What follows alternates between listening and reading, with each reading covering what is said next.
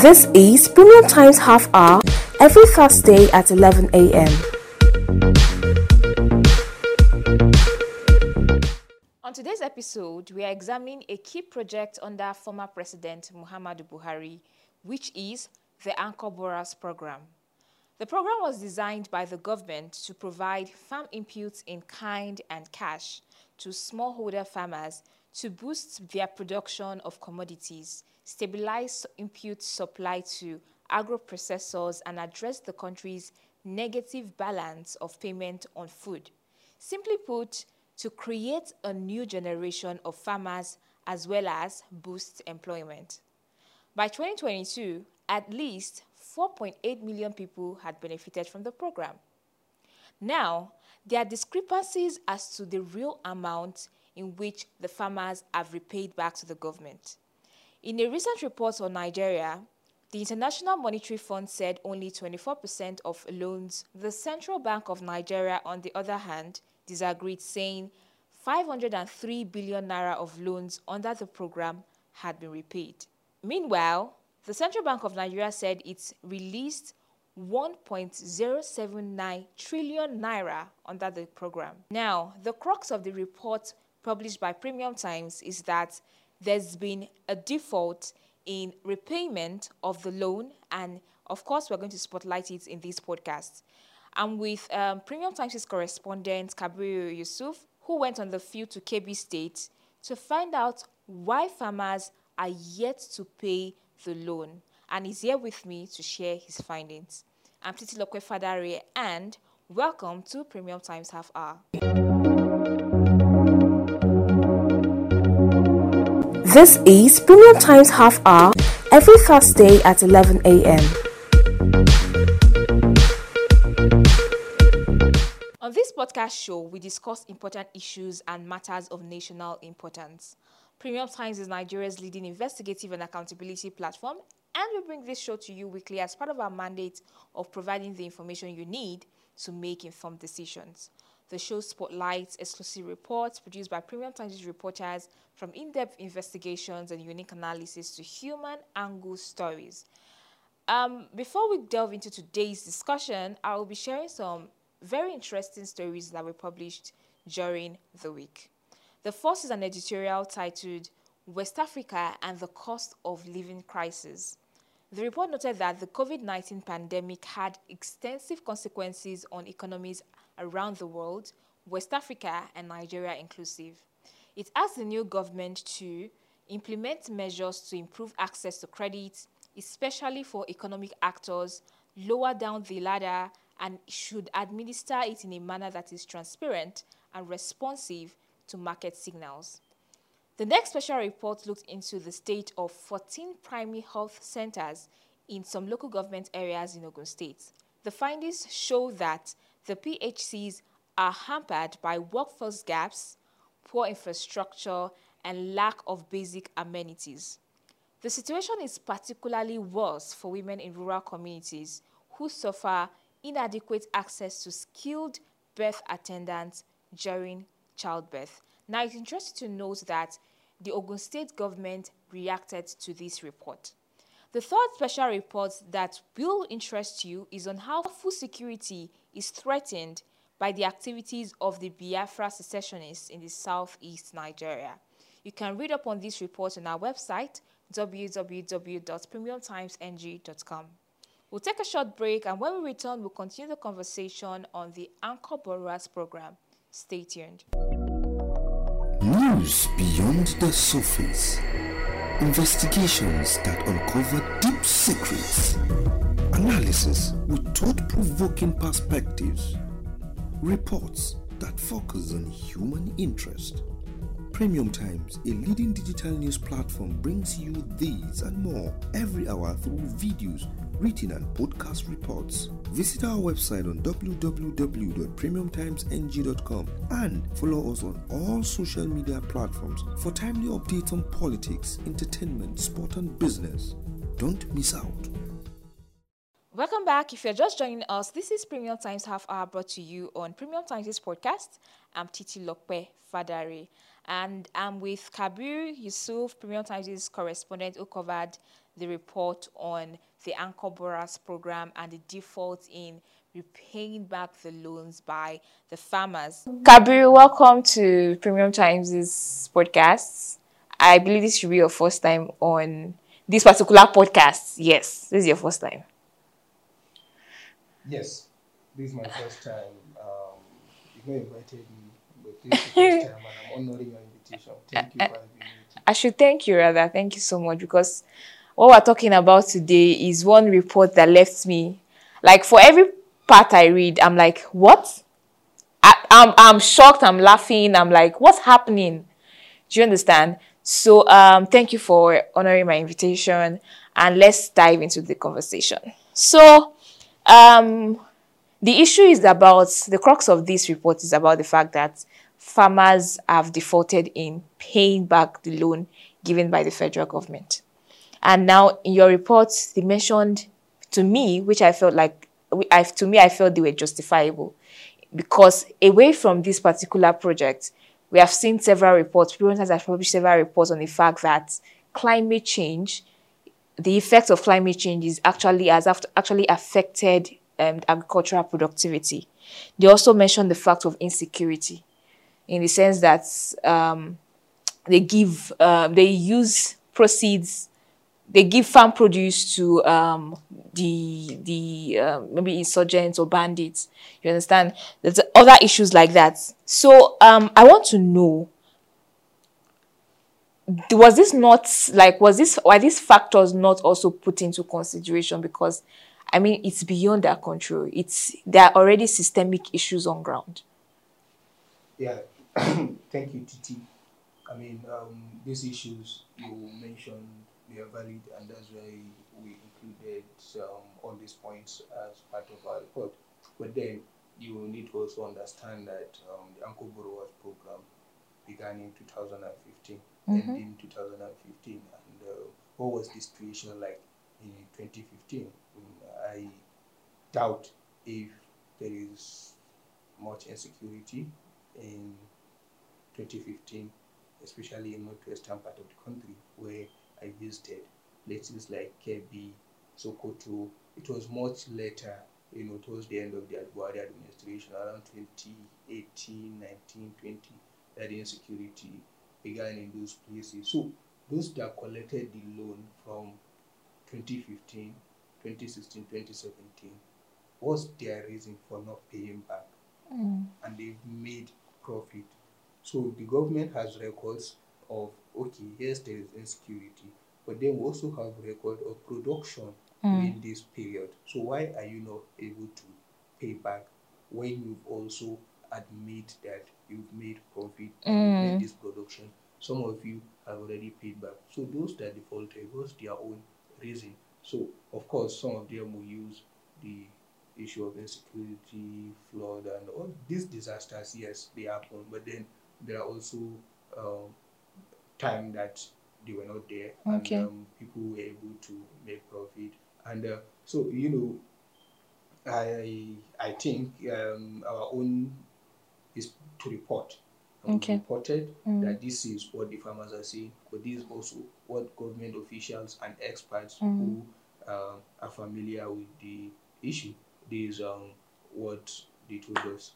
All right. So let's look at the flip side of we'll say reasons or claims for the claims as to why they defaulted in their payments, which is the fact that the government is saying that some of the farmers used the money to marry additional wives.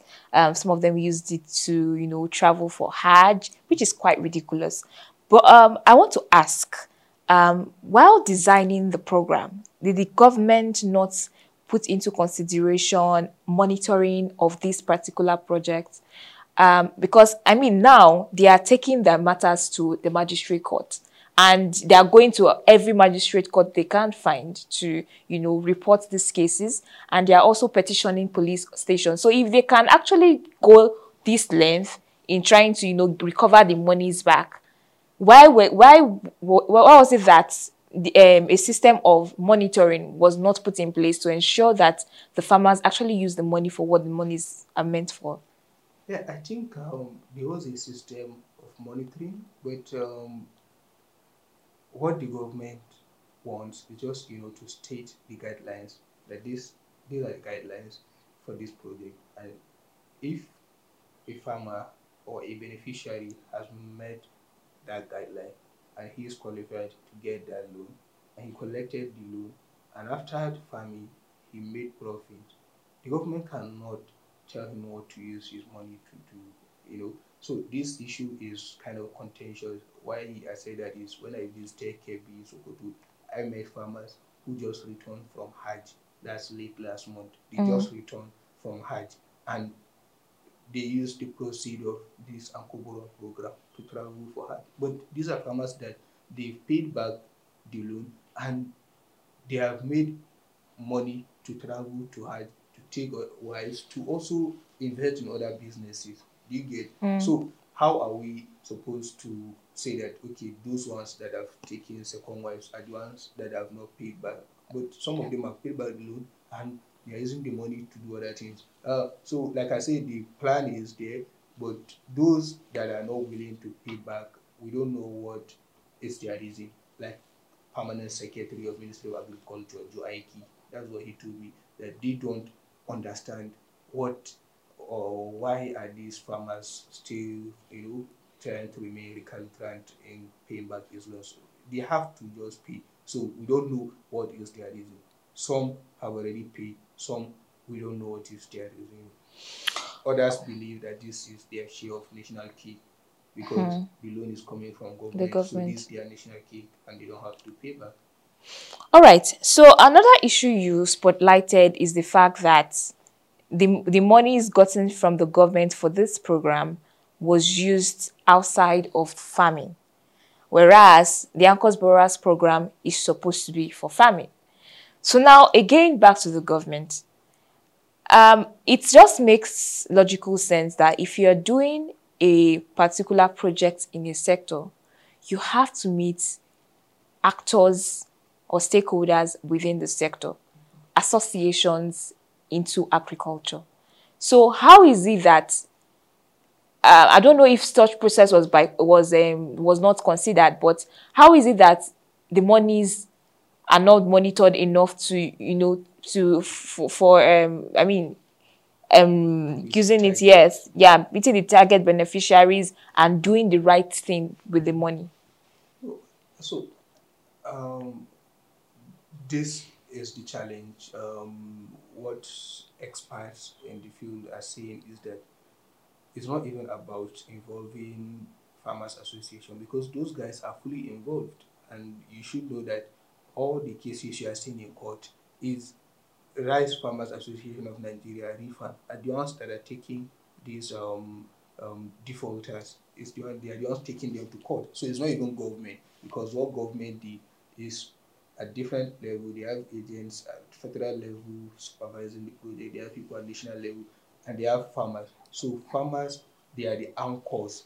CBN will in a way pay to them, and then they are the ones that will go and get the supplying machine, irrigation pump, fertilizers, and give it to beneficiaries. So government is not directly, involved with farmers. They use anchors and other people. So the association of farmers are fully involved. But what experts are saying is that, look, you involve politicians in this process. So in as far as politicians are involved, they know that they will have their ways to talk to this Rice Farmers Association that, look, my people are coming, and then these guys will have there's no way they will turn it down to say, no, we are not going to involve them. So at the beginning of the program, so many people were interested in farming.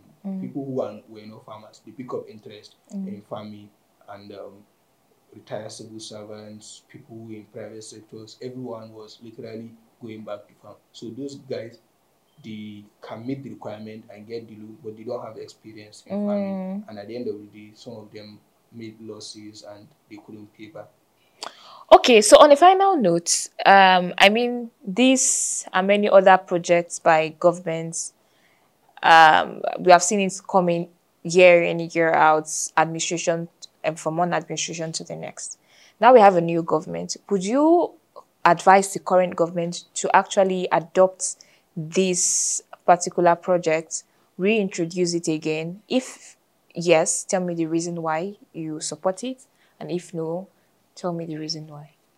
Absolutely. I think the program, to a very large extent, it was successful, and of course, the what government would have loved is to make sure that all the farmers have paid back after collecting the loan. They've paid back, and no one is defaulting, so that the program can be, improved um, to meet other target audience, and then to make sure that it has achieved its objectives. But I think the program, to a large extent, is successful. If you read the report, there is a part of it where I mentioned the gains that or the success of that program. In Kebbi State alone, it will interest you to know that at the from in the first year of the program, they produced 1.2 million metric tons of rice. By the second year, it has increased to 3.6 Wow. million metric tons of rice. So it has increased, it has boosted the local rice production. And if you check food agencies like the United Nations Food Agency and so many other agencies, you see that within that period, thanks to the Ankoburuas program, the production has increased, and then there are so many other benefits of the program which are highlighted in the story. So I think it's a successful program. If they can address these challenges, they can reintroduce it again. Okay, but in this case, I mean issues around monitoring and all that. Do you advise that? How do you advise that they take it up? Yeah, so what they should do properly is what we call pre-risk assessment. Okay. So what that means is, in any intervention like this, there has to be this need for assessment, and that is assessment means pre-risk assessment before commencing the project. Do this assessment to make sure that you identify the challenges and how are you going to address it. And then in the course of the program, you also do the monitoring and evaluation to see how is it going before the end of the program. If there's any challenge, it should be addressed on ground, and then post assessment, that's after the program, you should also do this assessment. So what this means is pre-assessment will give you an idea of whatever problem or whatever challenge government or the farmers or any other person involved is likely going to face in the program. You identify it, and then you come up with the solutions. But that's not enough. When you start the program, you also have to devise this energy to make sure that you are still on course to reach your goals of that program. That way, I think the government can achieve what it wants with the program, because if you check the CBN's website now to see what are the objectives of the Uncle Borua's program, you see that the government has it was hoping that the program will boost rice production, it will revive the agricultural sector, it will create employment, it will do a lot of things. So the government has objectives for that program. So it's something that's very good. The implementation just needs to be addressed, and then implementation method, how they are going to implement that program should be addressed, and they are good to go. All right. So I hope this, I mean, any government official or particularly the new Minister of Agriculture is listening to this and should tap into this if they decide to go into this intervention. Thank you so much, Kabir, for joining us for the first time. We hope to see you again and again and again and again on this podcast. Thank you, Titi.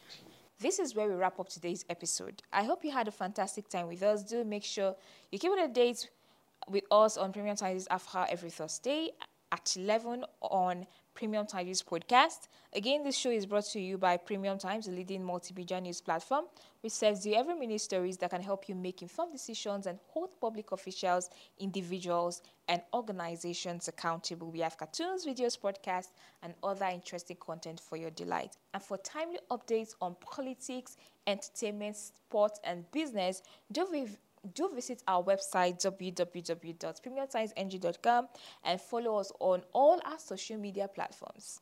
I'll be here again, same time, same day, next week. And for myself, Tisilope Fadari and Kabir Yusuf, do have a great weekend. News beyond the surface. Investigations that uncover deep secrets. Analysis with thought-provoking perspectives. Reports that focus on human interest. Premium Times, a leading digital news platform, brings you these and more every hour through videos, written and podcast reports. Visit our website on www.premiumtimesng.com and follow us on all social media platforms for timely updates on politics, entertainment, sport and business. Don't miss out.